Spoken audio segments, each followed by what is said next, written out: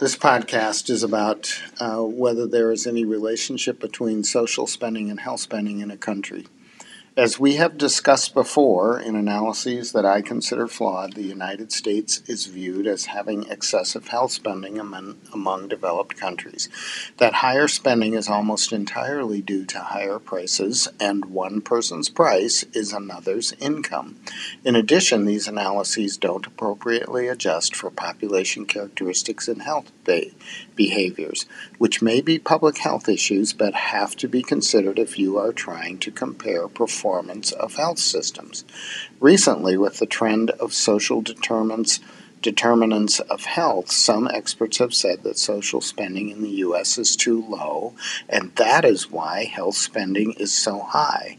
This is BS on its face, as shown in a new Health Affairs study.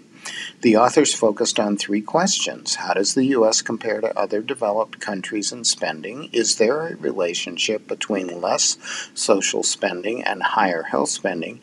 And if social spending increases over time, does health spending decrease? Social spending included unemployment benefits, welfare, housing, pensions, education, and included spending from both public and private sources, but administrative expenses of the programs were not included. 35 Organization for Economic Cooperation and Development countries were included in the analysis.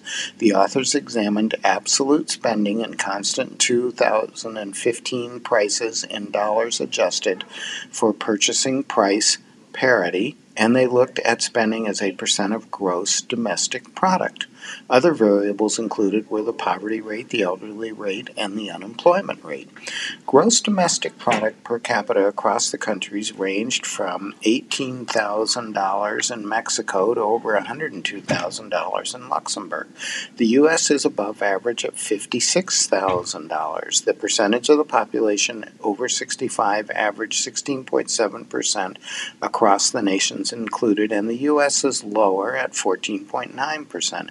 The poverty rate in the U.S., 17%, is significantly above the average of 11.2%, but the unemployment rate in the U.S., 5.4% at the time of the study, was lower than the 8.1% average.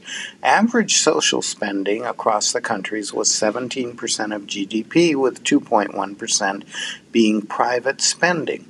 The U.S. was at 16.1% of GDP, but 5.7% of that is private spending. But on a per capita basis, the U.S. spent $9,000 compared to an average of $7,300.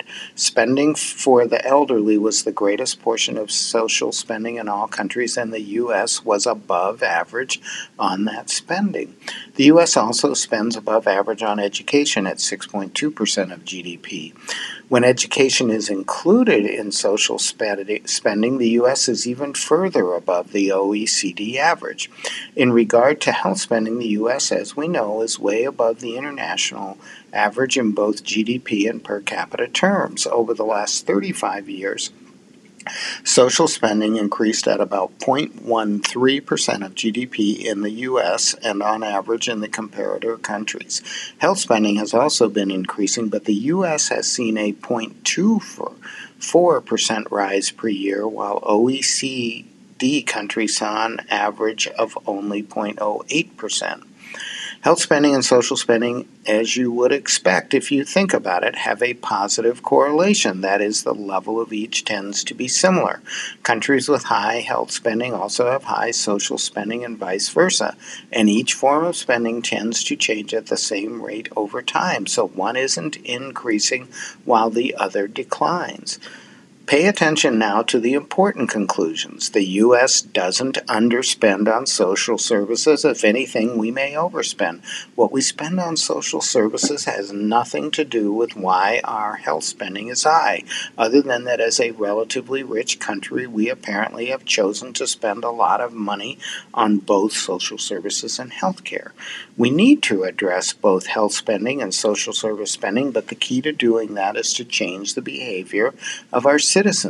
They need to adapt to more healthy behaviors, and they need to be focused on education, work, and responsibility in family matters. If